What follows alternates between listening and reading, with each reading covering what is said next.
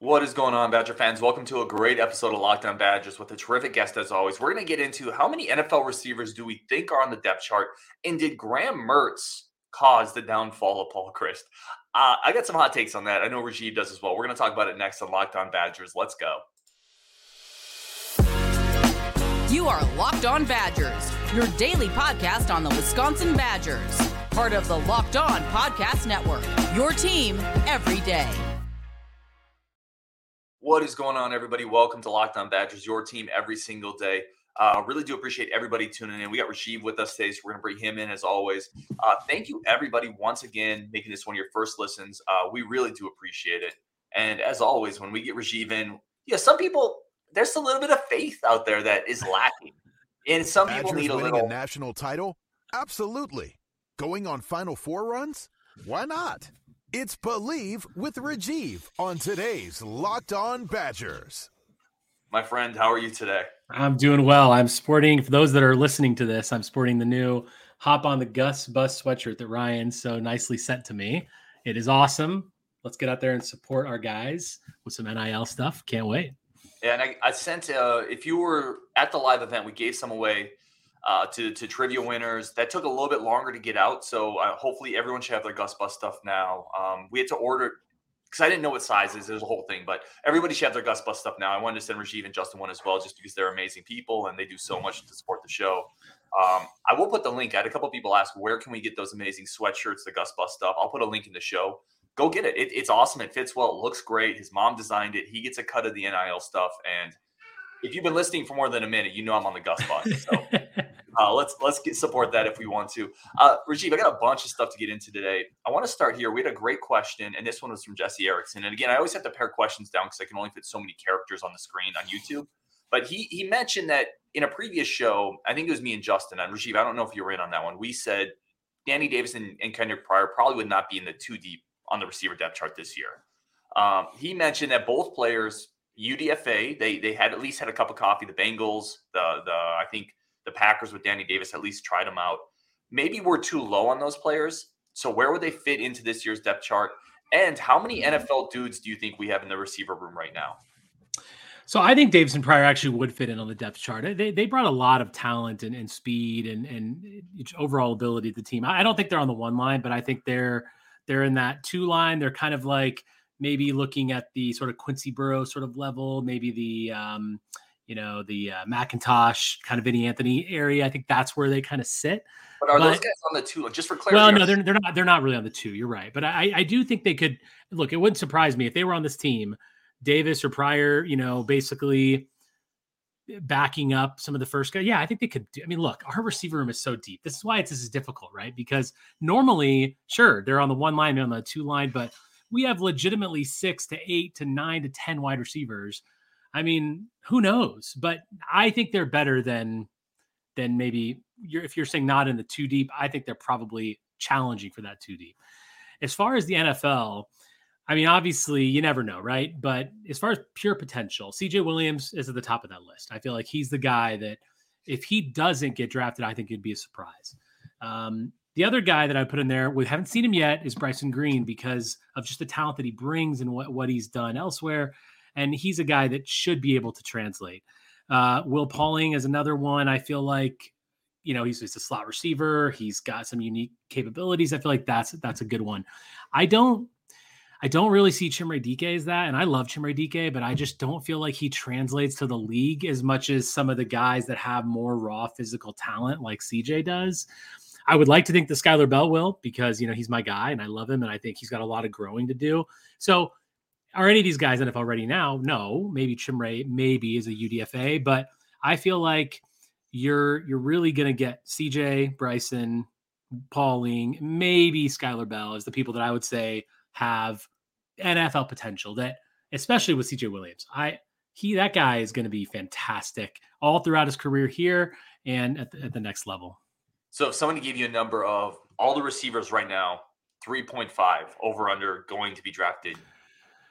Drafted, I would say under, because okay. I just don't know. I mean, I would say 3 drafted. Now, if you tell me over and under getting playing time in the NFL, I would go over on that. By the way, how ludicrous is it that we're having a conversation over how many receivers in the Wisconsin room are going to get drafted, and the number isn't 0? Right? I know. Like, we're like, I don't know, 3, 4? Is it 5?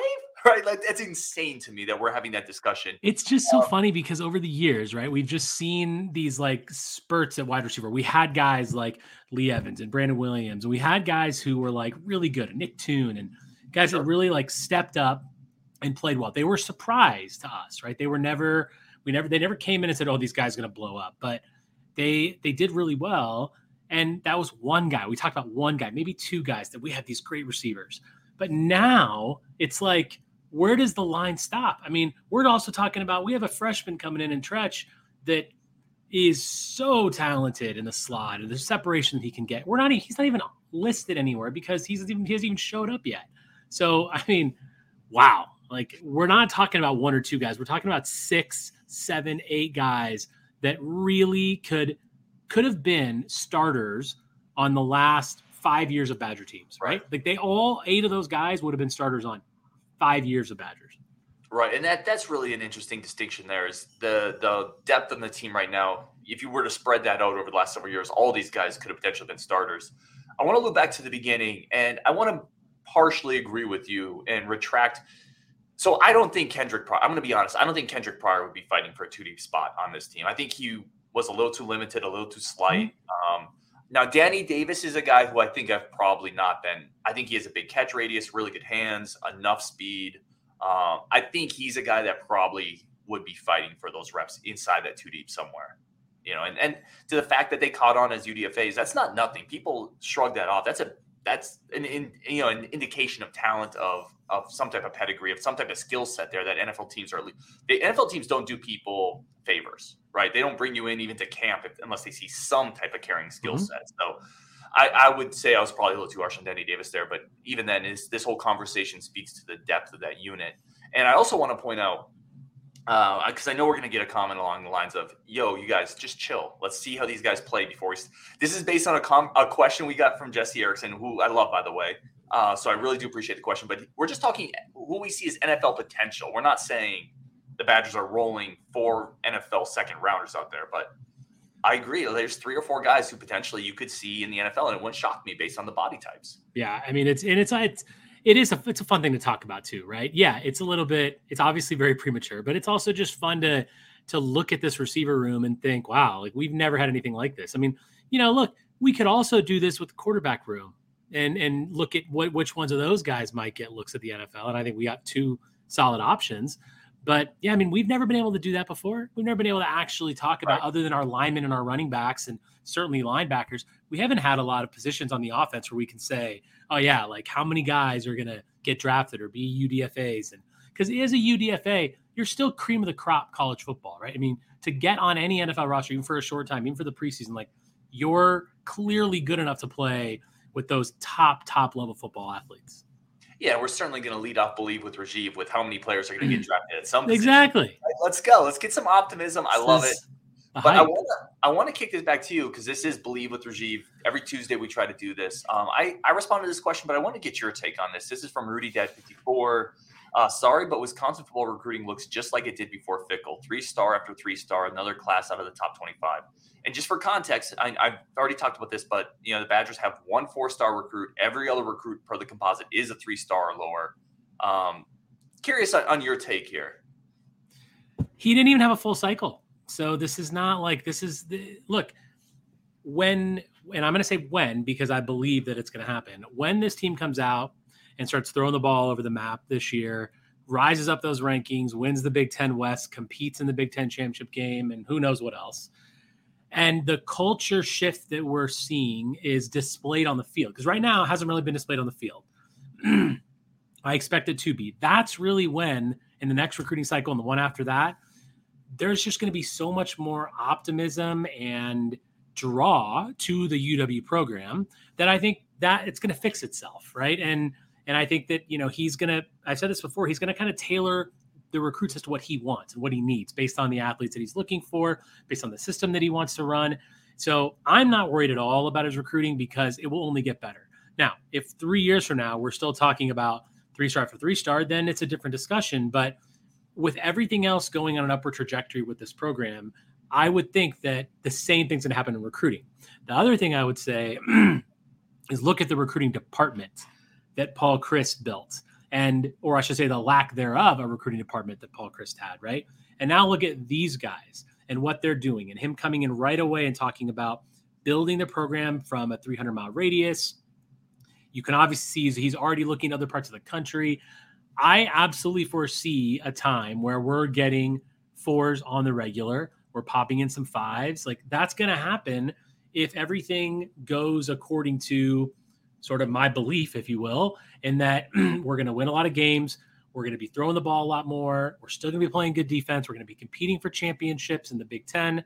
And this is what's going to continue. Thus, you're going to get better recruits. It's a cyclical thing, right? I mean, you have to be playing good football to get the good recruits, and vice versa. So I feel like it will grow with time. I think, yeah, I'm mostly there with you. I will say I'll be a little disappointed in this in-state cycle. If Nathan Roy goes elsewhere, I still think they bungled the Sexton recruitment. But I want to point out, and I think this is something that doesn't get talked about enough. We've heard this recruiting department talk about reaching out. We've already made contact with kids 2 classes away, right? The infrastructure for classes gets built years in advance. And to your point, these coaches in this recruiting department haven't been here to build that infrastructure. So I don't think I would give them 3 years, but if we don't, I also am not going to judge them based on half the year, if that makes sense. Because it takes time to build up relationships with recruits, not just right now.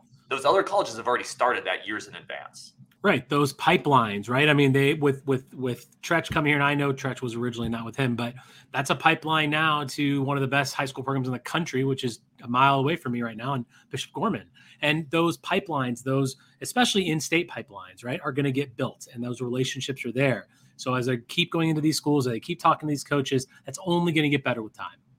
Yeah, I think that's well said. And I'm mostly there with you on this one. Again, I'm not overly concerned about it right now. I do think next year we need to start seeing that's where I would be a little worried if by next year we're not seeing, constant uptick, right? It should get better every year, right? It should not be, we should not have stagnation. It doesn't also need to go straight to, 13 4-stars next year. It just has to, it's a slow progression and a slow build. And I think that's how that's why I said on the last show that I was on, we talked about 9 wins and whether that's disappointment or not. Well, it's how we're playing, right? It's not just about the number of wins. Same thing with recruiting. Is it not just the number of top 4 stars or 5 stars? It's how we're looking, where are the pipelines coming from? Who are we recruiting? And is there a steady rise in those rankings? Yeah, that's well said. All right, we're going to take a quick break. We're going to come back with this narrative that's out there. Did Graham Mertz maybe play a role in Paul Chryst? I don't want to say demise. That sounds too tragic, but his lost job at Wisconsin. We're going to talk about it next on Locked On Badgers. But first, today's show is brought to you by our good friends over at FanDuel, America's #1 sportsbook, the place I go to, the place we go to. And it's a great time. The NBA playoffs are on. Baseball's full swing. You can bet on all of it, right? Same game parlays, strikeouts, home runs, hits, rebounds, assists, points. If you're with me, you know that I'm riding with the Suns. Rajiv finally made some money on that Phoenix bet, so I'm excited for him there. I'm riding again on them. Now, listen, I bet with my heart. It is what it is. But if you want to roll with me on that, let's roll together, the Valley of the Sun. And I do it all on FanDuel. It is America's #1 sportsbook. Safe, secure, super easy to use, instant payouts. Not like those other apps where you have to wait, you have to figure things out. It's complicated. FanDuel is incredibly easy to use. The customer support is incredible. And it's where I go to lay my money on Devin Booker winning a title, winning an NBA Finals. I bet on FanDuel. I suggest you do the same. You will not be disappointed. And you get your no-sweat first bet up to $1,000 back. Bonus bets if your first bet doesn't hit. So go to visit FanDuel.com/lockedon and get a no-sweat first bet up to $1,000. That's FanDuel.com/lockedon, the official sports betting partner of the NBA. And I want to take a second to thank all the everydayers listening every single day. If you're with us this morning, we did a live show. We talked a lot about some of the comments you had. We talked about Braden Locke, quarterback of the future, ? And if you're with us today, we got Rajiv. We got more content coming to you tomorrow. Stay tuned. As always, making it one of your first listens every day. Rajiv, I want to bring you back on and talk about this narrative that I've seen. I've seen it on a Badgers podcast. I've seen fans talk about it. You mentioned it's going on in our Discord a little bit. There's a narrative that Graham Mertz, when Paul Chryst made the decision, I'm going to go to Graham Mertz. I'm not going to play Jack Cohn, which led to a whole set of dominoes falling over. that was the beginning of the demise for Paul Chryst. That decision played a critical role in what happened the next several years for Paul Chryst. I am curious your thoughts on this. I want to quickly start by saying I think that narrative is mostly is incredibly false, actually. I think a lot of what did Paul Chryst in was not the decision to go with Graham Mertz. It was an archaic offense. It was an inability to adjust. It was a recruiting department that he failed to build. It was a changing college football landscape that he wasn't adaptable towards. I think that's what did Paul Chryst in, and people are scapegoating it on the Mertz decision. I agree with you completely. I mean, it wasn't Graham Mertz that that made horrible time management decisions, horrible in-game decisions when it comes to when to punt and when not to punt and when to go for it and when to do what.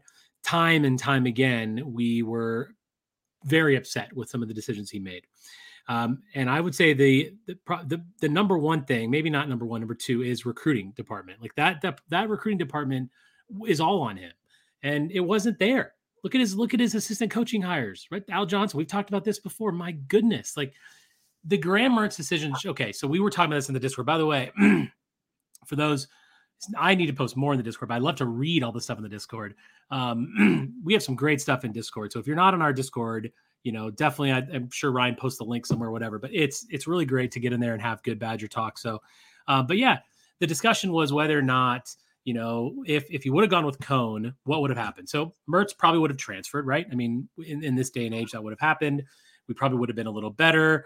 Maybe Paul Chryst is still here because we would have been a little bit better with Cone. And then what happens after Cone? So you just don't know, but it's not on Mertz. Now, did Mertz make the job harder for him? Yeah, because obviously Mertz didn't play very well. But if you ask the question, well, why didn't Mertz play well? Well, we don't know. So Florida seems to think Mertz is going to be pretty good. So he's obviously there. But with the offense that was in place, with the recruiting department that was in place, with the fact that Al Johnson was coaching a position that he didn't need to be, a lot of things went into why Graham Mertz was unsuccessful. I hope he does well at Florida. I don't think he will. Sorry, but I just feel like it's not because of Graham Mertz that the Paul Chryst thing went down. It's because Paul Chryst made a lot of poor decisions, and he took the program that was here and he slowly stepped it down into where it was, losing to Illinois, getting pummeled by Illinois at Camp Randall Stadium. That was the low point. That was the end. All the things that happened from when Graham Mertz got on campus after that Illinois game to the end, the last Illinois game, that's not just on him. That's on a systemic problem that starts at the top with Paul Chryst. Those systemic issues have now been repaired, or at least we expect them to be repaired with Luke Fickell. And that's why there's so much excitement around the program. So no, definitely not on Graham Mertz. I agree with you completely. So many systemic issues, and systemic issues start at the top with Paul Chryst. That is really, really well said. And everyone take a drink, because I'm about to mention offensive ecosystem again. That is one of the buzzwords that I have, but that's really well said, Rashid, because it was Graham Mertz, to your point, Graham Mertz couldn't have been successful in an offense that was that predictable, that had coaches, and you mentioned obviously Al Johnson coaching, but Chris Herring was coaching tight ends. He'd never coached tight ends. Like Bobby Ingram was the offensive coordinator, and was he though? Was he calling plays? Nobody really knows. Like the whole thing was a disaster, and people are going to expect a quarterback to succeed there. Of course he did. He had a different offensive play caller every single season. Is that on Graham Mertz? It's obviously not. And what, to your point, let's say he goes with Cone, that doesn't fix any of the other issues. Like the in-game coaching, we've seen the Army decision, not going for 2. These are really easy things that the head coach needs to be responsible for. So no, it was not on Graham Mertz, the demise of Paul Chryst. The demise of Paul Chryst was self-inflicted wounds over a course of several years that, quite frankly, I don't think we saw the cracks when they first started, or we didn't talk about it enough, but they became pretty evident towards the end. And if we would have gone with Jack Cone, and it might not have been now, he might not be out now, so we might not have Fickell. Thank God we do. But it was still the trajectory of the program is still going in the same direction. With Cone, without Cone, with Mertz, without Mertz, it's still going in the same direction, no matter what. Yeah, I got a couple comments I want to throw up here. One of them is from Cold Stone. He's just talking about how successful Graham could have been in this system, and he says maybe even more than Tanner. I've started the last one. Let me kick this one to you.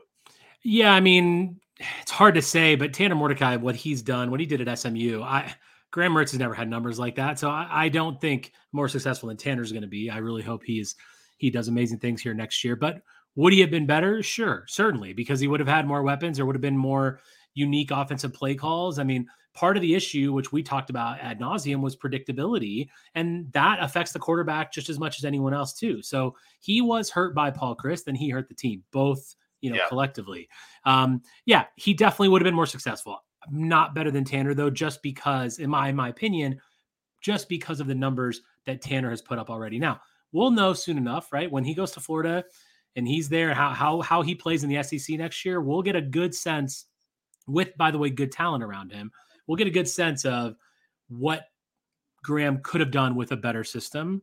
But in my opinion, not better than Tanner. Well, we're also going to get a good sense next year.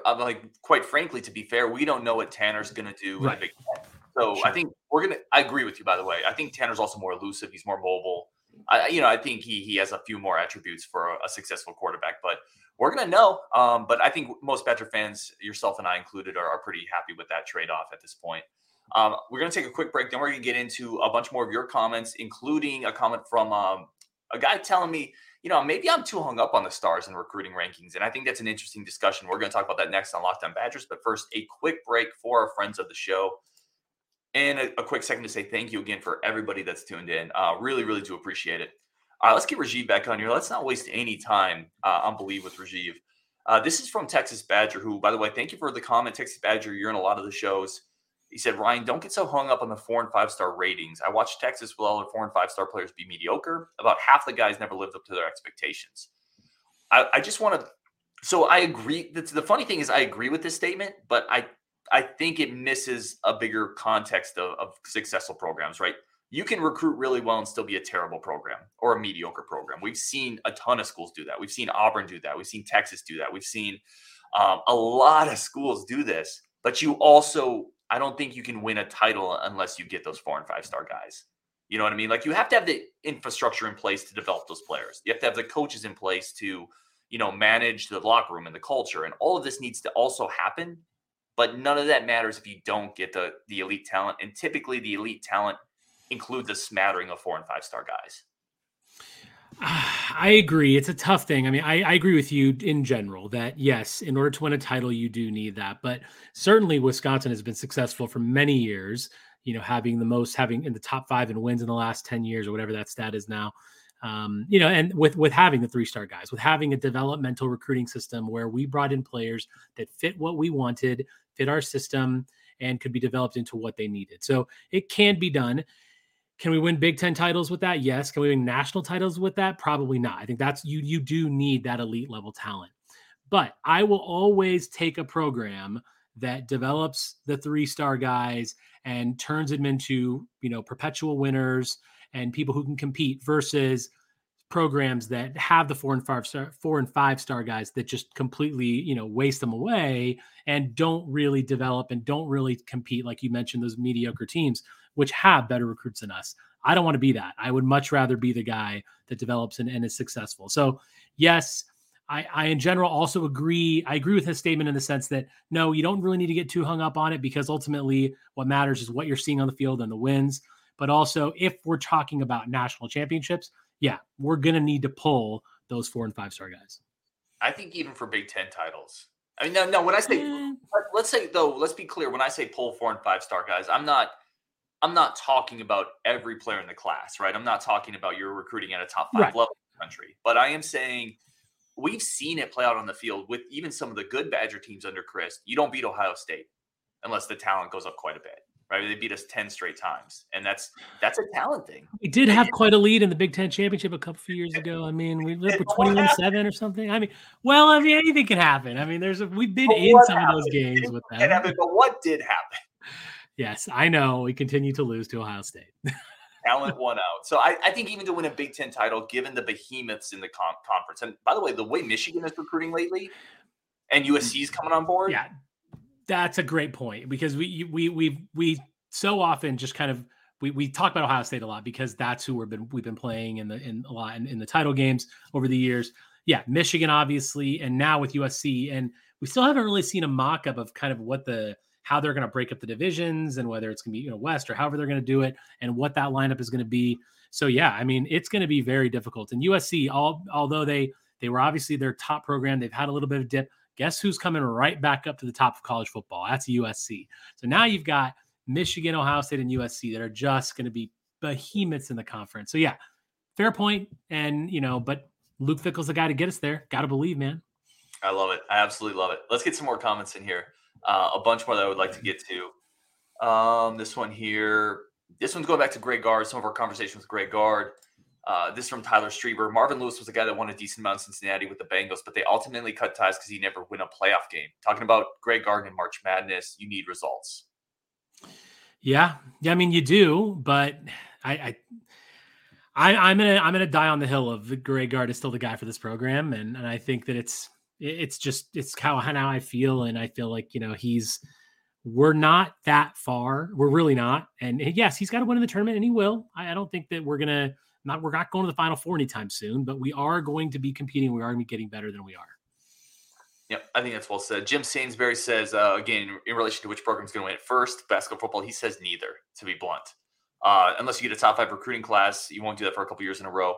I just want to throw that comment up here from Jim, and thank you for all the comments as well, Jim. We talked about this a lot, basketball or football, which is more likely to win a title. We had a bunch of comments on this. Blake Nelson also said basketball, or he actually says football, because occasionally the football, a Florida State, an Auburn, a Texas can jump in there, and which is a right combination of quarterback and talent can win a football title. Whereas in basketball, it's typically the Kentuckys, the Dukes. It's more of a perennial, typically. So that's Blake's point on that.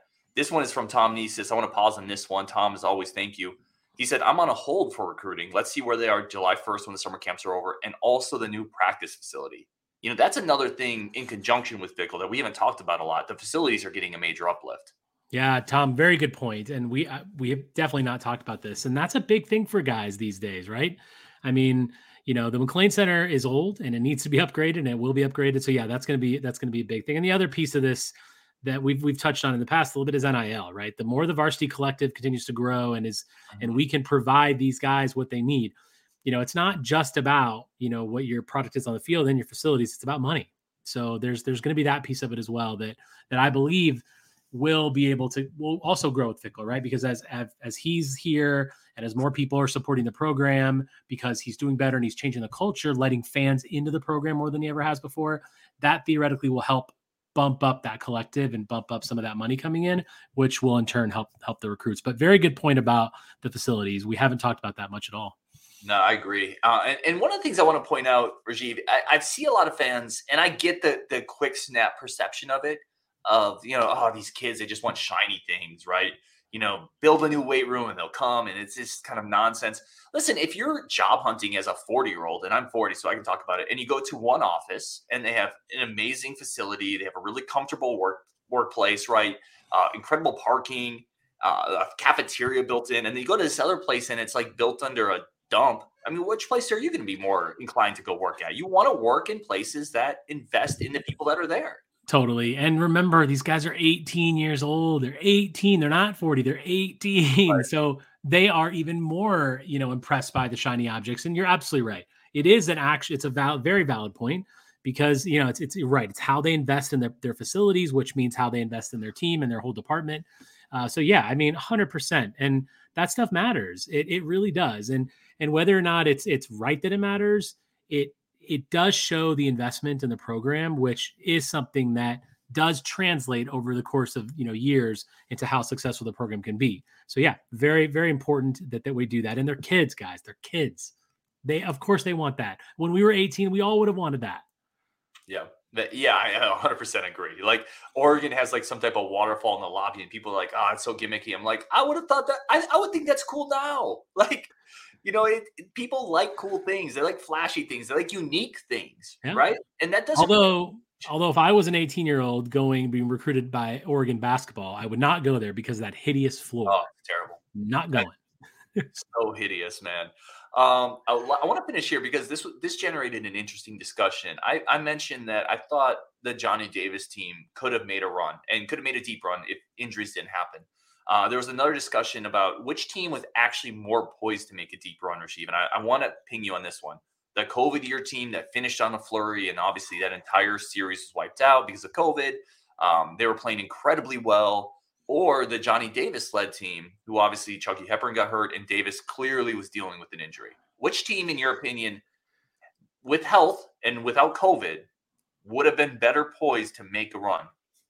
Oh boy, that's tough because I want to say the Johnny Davis because of the star power that he had, but I'm going to go with the COVID year because, man, like those guys were really, really pushing. I mean, won the Big Ten, probably would have been a 3, if I remember 3, maybe 4 seed in the tournament, maybe a 3. I think we would have been top 3 seed, which means, you're in a better position to go further. Yeah, I'm going to go the COVID year, but I can see the argument for Johnny Davis because if he's healthy and Chucky, obviously that was a huge loss for us. And we'd probably win that game with him. So, but Johnny Davis's ability to drop 40, 45 on any team, if he's hot, that can absolutely take you into, the Sweet 16, Elite 8. Now, if all of a sudden you're in the Elite 8, and again, he just goes off like he did against Purdue, you just never know, right? I mean, so I'm still going to say the COVID year because our team was better. We functioned better. We didn't have quite as many scoring droughts. We still always had some because we're Wisconsin, right? But we didn't have as many scoring droughts. But the team overall played better. But I can see the argument both sides because when you have an NBA lottery pick, that obviously is what's going to give you that initial kind of burst to go further. Yeah, and the Commandant came in and said, I was off on the Johnny Davis team. And it's certainly a valid point because that team lacked depth. They struggled a little bit down the stretch. There was no shooters. I still think it's the Davis team. I think you just have a dude. The first game he played against Purdue is one of the all-time great individual Badger games we've ever seen. He shut down, by the way, Jaden Ivey, who's another lottery pick in that game, alongside scoring 30 plus with like 13 rebounds. He had the ability to single-handedly win games that nobody on that Brad Davidson-led team did. So I think it's the Davis year just because of the star power, but I think it's an awesome discussion, and I don't think there's a wrong answer there. Right. Let's wrap it up there. We usually go live with Rajiv, but we did a live show this morning. So Rajiv, as always, thank you so much for jumping on, my friend. On Wisconsin, and let's talk tomorrow. All right. Appreciate it.